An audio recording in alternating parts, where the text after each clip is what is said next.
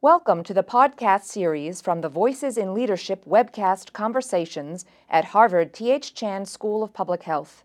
You may also watch a video of this event at www.hsph.me/voices. Good afternoon and welcome to Voices in Leadership. I'm Eric Anderson, the Deputy Director of the program, and I have the privilege of introducing our distinguished guest. Sally Jewell is a respected leader in the private and public sector. As a business executive and public servant serving as Secretary of the Interior under President Obama, Sally Jewell has focused her career on supporting a robust economy coupled with long-term sustainability of our natural world and its diverse people. During her tenure, Secretary Jewell was recognized for taking the long view, using a science-based collaborative approach to natural resources management. She and her team rebuilt a trusting nation-to-nation relationship with indigenous communities in the U.S. They championed the importance of science and sharing data to better understand our Earth's systems. They supported development of the commercial-scale renewable energy of public lands and waters and encouraged investment for more sustainable use of water in the West. Additionally, she and her team worked with Congress and President Obama on long-term conservation of our nation's most vulnerable natural, cultural, and historic treasures. Prior to serving in President Obama's cabinet, Secretary Jewell was president and CEO of REI, a $2.6 billion retailer dedicated to facilitating outdoor adventures. Before that, she served 19 years in commercial banking and began her career as an engineer in the energy industry. Currently, Secretary Jewell is serving as a resident fellow at the Harvard Kennedy School's Institute of Politics. Before I turn the session over to today's interviewer, Gina McCarthy, Professor of Practice of Public Health in the Department of Environmental Health and the Administrator of the Environmental Protection Agency from 2013 to 2017, please join me as we welcome Sally Jewell to the Voices in Leadership series at the Harvard T.H. Chan School of Public Health.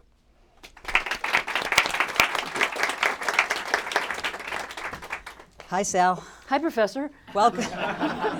Wow, Professor McCarthy, that's got a nice ring to it. Have you learned how to say Harvard yet? Harvard. There we How's go. that? You're getting Harvard. it. Keep practicing. You'll be all right.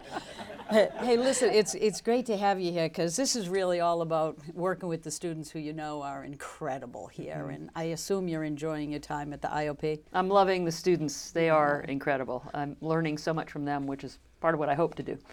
Well, one of the reasons why it's great to have you here is you had, a pretty circuitous path to getting to DOI. And I was looking at the webpage and I realized that you're the second out of 52 secretaries at DOI that are women. Mm-hmm. Now, it's clearly not a women's world. Why DOI and how did you get there? Well, I just walked down the halls and saw all those different facial hairs and outfits, over the course of time, and I thought we need to change this. No, I think it's probably fair to say that my path was not linear, and I had no idea what a Secretary of the Interior was when I was the age of many of the students, the undergrads that I'm interacting with at the Kennedy School. I think the first Secretary of the Interior that I became aware of was James Watt, and that was not a good impression. In fact, I was still working to undo some of the things that he did by sort of opening up the entire United States to oil and gas and mining activities, letting leases in very sensitive areas that are still, in some cases, out there. So that was when it first came on my radar. And that wasn't when I was an engineer in the oil and gas industry working for Mobil Oil. It was actually when I became a banker that I became aware of the position. It never was on my radar. Public service wasn't on my radar, at least working for government. It hadn't even occurred to me. But as I look through my career and sort of what led President Obama and his team to tap me for this role, it had to do not with the things that I've been paid to do as a professional. It had to do with the things that I've not been paid to do as a volunteer and as a public servant in the context of working as a volunteer in so many different organizations. And I'd say that some of it had to do also with just learning from the people that I met along my journey. There's one particular man, his name is Jim Ellis. He's now 96. And I started working with him as a volunteer in an environmental organization called the Mountains to Sound Greenway Trust that said if we have this ribbon of asphalt, known as I-90, that runs from my hometown to yours, at least while we're here in Boston, let's make sure that it doesn't become sort of a magnet for uncontrolled development through a natural area that's just spectacularly beautiful. So he was 69 when we started that, and I was 35. And he asked the president of the bank that I worked for to join on his board, and the president said, well, I'm too busy, but there's this young whippersnapper that seems to like the environment and things. Why don't you try her? I say the story of Jim as a mentor because Jim fought in World War II, and he lost his best friend and his younger brother in World War II, Bob. And he was very angry when he came back from the war. He went through law school, and his wife said, why don't you, instead of being angry, why don't you channel your energy into something that would be productive? And he became the most amazing civic leader. And he taught me about how he lived his life in thirds. A third for home, however you define home. A third for work, which kind of puts the food on the table, and a third for your community. And it was learning from Jim some of the things I was feeling myself as a volunteer in education, in social services, and in the environment, which are the three areas I tried to do throughout my professional career, that's where you learn the kind of leadership that really makes you a strong leader. You learn to lead through influence as opposed to learning to lead through power. And it actually was volunteer work that landed me in the job with the administration. Two of the supporters of President Obama, one was Gina's predecessor, going back to the first ever head of the EPA, that's Bill Ruckelshaus. Bill and I worked closely together on bringing a business voice to ending extreme global poverty. So that's another sidetrack we could take, but that's how I got to know Bill, and he saw my work there. I was the first chair of a board that we were on together. And then Jerry Grinstein was his close friend. So Bill's a Republican, Jerry's a Democrat. They banded together to support President Obama. So they were asked by the transition team who might be good for these jobs, and they threw my hat in the ring. They used an old resume. It was probably 10 years old at that time, which was back in 2008, tossed it in the hopper, didn't tell me about it, and I learned about it from a gossip blog in the Seattle Times. But I would not have had that incredible opportunity to serve with Gina on President Obama's cabinet if I had not been an active volunteer. And if I hadn't been an active volunteer in a number of areas that helped me understand the importance of giving back and the importance of how to lead through influence and not power, how to nurture an organization, a nonprofit where everybody has a common interest in the subject and what you're trying to achieve, but may have very different ways of getting there. And so how do you lead an organization where you're listening to those points of view that where the whole is greater than the sum of the parts as opposed to the opposite. So that's a long answer too. No, it's a good answer, and it's really reflective of the Sally that I know. So I thank you for that. One of the first times that I met Sally was when I was actually working in Connecticut and you were the CEO of what was that called? Yeah, TLA, three-letter acronym, CEO, REI. But one thing we had in common, and it's something that I tell the students to think about with leadership, is go where your passion is. Yeah. Go where what you care about most, and the rest sort of flows from there. Exactly. And I think you and I both share a passion for the outside world, and it was important in my world, and I think it's obviously a lot of what you did at DOI was a reflection of your tremendous respect for the outdoor world. Why is it so important? Why was it important to you? I was privileged as a child to grow up engaged in the outdoors, as many of my generation were. We were allowed to roam free and to roam farther than we allowed our own children to roam. And actually there's some scientific research on that, on how much smaller the world is becoming in terms of what we're allowing children to do. But that connection to the outdoor world shaped very deeply who I am. I show a picture oftentimes when I do slideshows of my first 2-week camping trip with Mrs. Black. So Mrs. Black was an extraordinary teacher who took a very diverse group. As I look at the picture of all of us kids there, and several of us are still good friends, have been, for life. There's a wide diversity of children, certainly racial diversity. Age, we were all pretty much the same age. And we had graduate students, and we went out camping for 2 weeks each summer and got immersed in the natural world, but also in science. And that really shaped me. When I was an engineer working for the oil and gas industry, I'd go to the Wichita Mountains National Wildlife Refuge in Oklahoma near Lawton. We went and paddled the Buffalo River in Arkansas, even though those were not things that were typically done by anybody that I worked around. And when you and I met Gina, one of the things that impressed me most about Gina, and I remember this really deeply, was she was in Connecticut and she created a program. It was like as I recall, like a treasure hunt, going to state parks all over Connecticut with families to connect families to the state parks and also to the natural world. I believe deeply that the best classroom is the one that has no walls. And the best teacher is really Mother Nature or the Creator, or however you like to characterize the natural world around us that can teach us so much. And when I was a child, that unlocked my curiosity. And I see today, I have a little grandson who's 3 years old. He just left yesterday, actually. He was visiting me for a few days. And he's growing up completely as a digital native.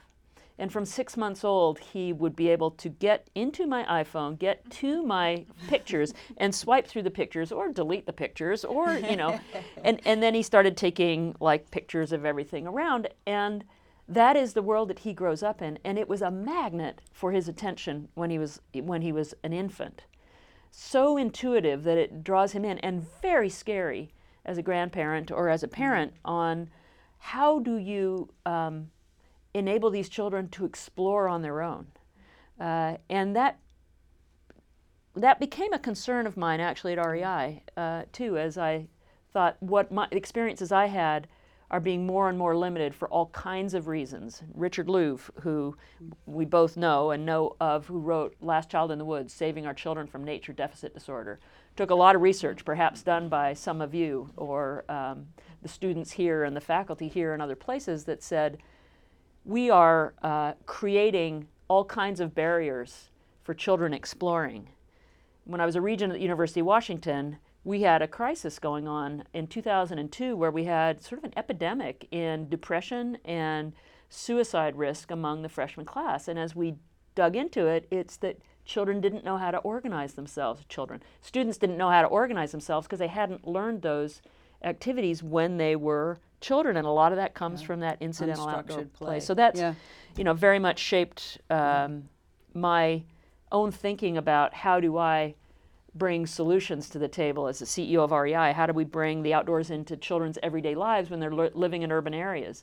How do we put the outdoors and nature on the radar of many parts of our communities that are underrepresented in the outdoors? How do we create safe parks and open spaces within an easy walk? How do we advocate for those things? What's our role as a business in doing that? And certainly at Interior, we had a pretty big platform to make progress. Well, that's what I was going to talk. How did that get reflected in a couple of the things that you're most proud of that you did at DOI in order to protect some of the beautiful natural landscapes that we have, and obviously the critters that rely on those, including us? Yeah. Well, one of the things I learned at REI is that the kind of immersive experience I had as a child made a big difference in my life, but like a one-shot deal, like a field trip, doesn't work as well. One of my colleagues and I created, while at REI, something called PEAK, which stands for Promoting Environmental Awareness in Kids. And we actually had a backpack, and it was full of curriculum, Spanish and English, elementary school, middle school age, full of fun stuff, including like a tent and some boots and, age-appropriate games that kids could play. And we worked with, we reached 500,000 children with this program at REI over the 8 years that I was CEO, or the 13 years in total that I was there. But we realized that it wasn't sticking in the way that multi-day trips would stick. And so I took some of those learnings from REI, and we had supported as a business like inner city outings for the Sierra Club, and YMCA's BOLD, Boys Outdoor Leadership Development, and Girls Outdoor Leadership Development, that were these multi-day trips, particularly reaching into underserved communities and underrepresented communities. But when we got to Interior, it's like one of my highest priorities was to create a youth initiative, to say, and I browbeat my predecessor, Ken Salazar, in 2009, saying, you're doing the stimulus package. FDR did the CCC. Let's do the CCC 2.0, and let's put millions of young people to work on public lands that's going to give them a connection to place that they've never had before, and an appreciation for the natural world they've never had before, and it'll catapult it forward. Well, let's just say that that wasn't his priority. He worked a lot on renewable energy, which is also really important, and I kept his work going, but we didn't use the stimulus in that way. So when I got to DOI, I said, let's raise private money. I don't have enough money in the budget to do this without the support of others. If we're going to magnify the program, if CCC, Civilian Conservation Corps under Roosevelt, was a government-supported program, CCC 2.0 is going to have to be privately supported. So we raised $20 million, and we created a continuum of engagement that went from play to learn to serve to work. The concept being that you got to get kids outside playing again. So you're all in public health. Just let kids play, okay? Advocate for recess. Write prescriptions, you know. So we've got a doctor in the room I'm going to be talking to later, and I'm sure other medical practitioners. Write prescriptions for kids that are ADHD, are overweight, just to encourage their parents to let them play outside in an unstructured way. So we worked with 51 cities across the country, a national partner in the YMCA, funded largely by a grant from American Express, and the YMCA convened all the youth-serving organizations in those 51 cities to say, how do we get more kids in our cities out playing? So that was roughly 10 million children touched by that program. The next thing was Learn, and we created Every Kid in a Park. Free pass for every fourth grader in America to get out into their public lands. And the idea was, these are your public lands. And if you feel that, you know, the entry fees are a barrier to going to national parks or wildlife refuges or otherwise, this is your ticket to take your entire family and entire carload into national parks, and for not just national parks, wildlife refuges, you know, Army Corps of Engineers and Bureau of Reclamation reservoirs. NOAA had a program on marine sanctuaries, and they geared the curriculum across the federal government to the fourth grade, which is a really critical age, and we worked with the Department of Education on that. So, you know, millions of young kids signing up for that in fourth grade every year. It's a rite of passage. We hope that that will continue for decades to come. Next is Learn, and excuse me, that was Learn. Next is Serve. Facilitated a lot of young people doing civilian conservation corps kind of work, which is work, but they reached into communities and got a lot more volunteers. 1 million volunteers a year on public lands is the number we had. It was triple what it was when we started. And then work, putting 100,000 young people to work in jobs on public lands through this program, which is not the millions that I hope for, but a number of nonprofits that work in this space come to me saying, thank you for what you did, because we're now on the map, we're launched, we've got business support, and we're in much better shape to see that this continues from where we were before. So that was, you know, really helpful. I even got President Obama and Mrs. Obama to host a camp out on the White House lawn, which took me about 9 years to do because I'd been working on them from when I was at REI. Busy schedules. Yeah, right. And then they had a thunderstorm in the middle of the night, and the girls had to bail, and they spent the night in the Indian Treaty Room in the Eisenhower Executive Office Building. That's a nice room. It's a nice room. It's a hard floor, though. I assume campfires were out of the question. It's a whole different story saying how my colleague got all the camp chairs and the lanterns through the White House security. Let's just say he had to unpack every box and repack every box by himself. It took him 4 hours. So, yeah. No marshmallows. Well, other than that, it seemed to me you made a pretty neat transition from the private sector to the public sector, and you didn't let things like no money get in your way. How did it feel to make that transition? What difference, did you see? What was most notable? Because one of the questions that I get from students is it a good time to go into public service? And it's never a bad time to go into public service, think that's in exactly my opinion. Right. So, exactly right. Tell us what was the difference? How'd you make that adjustment? Well, let me start with there's 2 big areas of difference that were frustrating coming from the private sector. One had to do with the budget. So, where do you start? Enough said. Right? We could go for And I like to say to the people that I work with in Interior, look, we are in the forever business. Our job as stewards of our land and waters and upholding trust and treaty responsibilities to Native Americans is forever. It's not for a short period of time. And yet our budget, we had 1 year of the of the years that we served on the president's cabinet, we had 1 year of semi-normal budget, which was 2015, as I recall. We had the shutdown in 2013, and we had the first year of the 2-year budget deal negotiated by Patty Murray and Paul Ryan in 2014, but we got it really late, so it didn't translate down until later. So 15 was the only normal year, and then 16 was a continuing resolution, and 17 has been the same. That's a crazy way to run the forever business with no ability to sort of plan for the future in the way people expect you to, but it's still critical. Plus, our budgets always competed with one another. They did, that's true. As if true. we were in a competition, because we Yeah. had this little section of the budget where it was just us, and they'd give a pot of money to both. Yeah, And that's then right. they'd barter about who got it. We didn't barter. No, We it- just said, this is what we both need. Right. Figure it out. Yeah. Yeah, right? Right. So very frustrating, and no opportunities to get into, I mean, a spit in the ocean is what our collective budgets were relative to the federal budget. And yet, yes, they put us in competition, which is not fair. So that's one craziness. Okay, the other really interesting aspect is around risk. So in business, you are encouraged to take risks. And you take risks and you learn from them. The bank I worked for way back when in the mid-'80s thought, let's try and put a bank branch in a grocery store. Nobody's going to want a bank when they're buying their lettuce. I mean, come on, it's crazy. And the answer was they weren't ready, and we lost a bunch of money on that. But you know what? All of us, it's like we rely on grocery stores, and the ATMs generally are like, do you want an extra $20 with your groceries? That's how we do it now. It's a little ahead of its time, but learned lessons from that.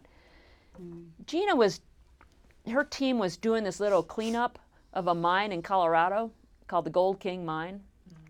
And Really good experience for myself. Thanks really for bringing excellent. it up. I know, me too. Yeah. That was the one time I got to experience your committee cognizance in Congress rather than my own. I know. Oh gosh. Well, at any rate, yeah. We won't get down that Well, road. we're on TV, so we can't No. say what's really on our mind. But so the contractor doing the work between the state of Colorado and the EPA, trying to clean up an abandoned mine site, had an unfortunate situation where the mine blew out and orange toxic water flowed into the Animas River, the San Juan River, ultimately in the Colorado River, and everybody wanted Gina's head on a platter. How could EPA do this, right? So what they don't say is that there's actually 300 million gallons a year that leach into the water supply that's killed the rivers in the immediate area of that because of hundreds of abandoned mines. So the EPA is trying to bring its expertise to bear in cleaning up just one of those sites. And so roughly 3 days worth of the toxic emissions spills in one spill because, they made a mistake. They removed a little bit too much overburden and the orange fluid blew out. So 3 days worth of toxic spill was released basically in a matter of an hour or so. They wanted blood. They wanted Gina's head. They wanted both of us to testify together. What's my role? Well, we were doing the independent third-party analysis of what actually happened. As I said, I can't testify with Gina because we're doing the independent analysis. So, I'm happy to testify after, which they made me do. And they asked why I wasn't firing Gina McCarthy. And I said, well, actually, Gina works for President Obama, as do I. However, She would have fired me had she had the opportunity. Never. But the point is, you're trying to do the right thing for the American people. Yeah. Stuff happens. Hindsight's always 20/20. Oh, they shouldn't have removed so much overburden. They should have figured out what the water levels were in the well. Oh, okay, fine. These are human beings trying to do the best job they can. But the biggest issue is we got abandoned mines all over this country. The EPA is trying to do its job in helping states clean them up. There's not enough money to do it. And so instead of saying, how do we address abandoned mine land reclamation and water quality issues, they go after this one incident and try and vilify Gina and the EPA. That's what happens when you take risk in government service. It's very hard, but it's We were essential. there because the state of Colorado didn't want to accept the risk. Right. Yeah. So they asked us to help, and honestly, it's one of those situations, you're absolutely right, where you just can't win. No. Because Congress doesn't give authority to actually, or responsibility for the people who made money from that mine to actually clean it. Exactly. It ends up just being abandoned, and it's up to the public, and you just have to keep doing what you can do to be responsive to the needs of states. But Yeah. sometimes it just doesn't work. Yeah. In that case, the citizens of Colorado, citizens of the United States want to have these lands cleaned up. And I think politicians that, try and point fingers at people like Gina or people on her team or on my team are using sort of short-term sound bites for political gain without addressing the real underlying issue. The public servants that work in these areas, and this gets to what's positive about public service, is you have the ability to make a difference that is so much bigger than you do in the private sector. So much bigger. You can shape policies. You can have impact. You get to have impact that may span generations. And so you're not going to get that in the private sector. And you're going to have these political swings, and we got a big old swing going on right now, I'm sure you've noticed. But that is also creating a groundswell of support for public servants and a groundswell of support for the importance of the common good that I think will result in a backlash. It's very difficult to watch it happen over the short run, but it is energizing people. We saw a bit of it in the last election. We're seeing it I'm seeing it in the interests of the Kennedy School students in matching what they come to my study groups on a voluntary basis. The 6 students that support me directly are all volunteers. Nobody's getting any credit, and I don't have to grade papers, which is great. But all of this has sort of the interest has increased in how can I make a difference. So I think that part of our democracy has these swings. In public service, you can have a much bigger impact. And the people that I work with, incredible. And I'm sure you have the same story. Just incredible. Well, I know we don't have much time left, Sal, just a couple of minutes, but I did want to thank you personally for a couple of things. I know you dealt with incredibly difficult issues with tremendous grace. Issues on endangered species, which were never easy, stream flow issues. And I know we're all worried about making sure that we maintain those, but I wanted to especially thank you about the work you did with the tribes. Now, I know we don't have enough time to cover it, but it is an issue in and of itself that if the American people sort of understood what our responsibility was and how much we are falling short in this country to actually address tribal issues, but you did remarkable work, Sally. And you were a great partner in that effort. It was incredible, the work that the White House did, and I really hope that that continues. But we should wrap it up, and I should thank you for being here and thank everybody for joining both in person and online.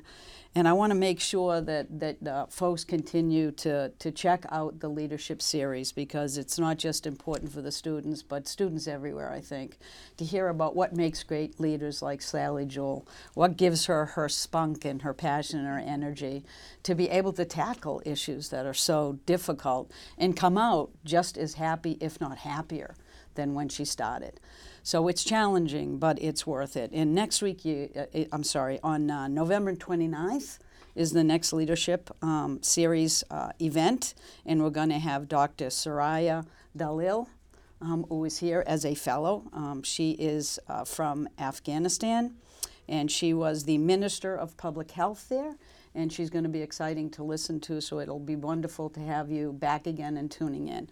So Sally, thanks for everything.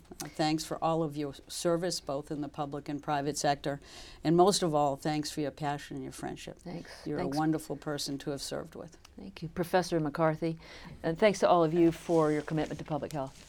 My mom was a nurse practitioner. She worked her career at Planned Parenthood. My father grew up in socialized medicine in the UK and practiced medicine in Seattle. They both total proponents for the work that you do, and I just can't express how important it is. And just don't forget to do some of those prescriptions for nature. Thanks, Gina. Thanks, Sally. This has been a Voices in Leadership production at Harvard T.H. Chan School of Public Health. You can find the complete video of the event at www.hsph.me/voices. We encourage you to share Voices in Leadership.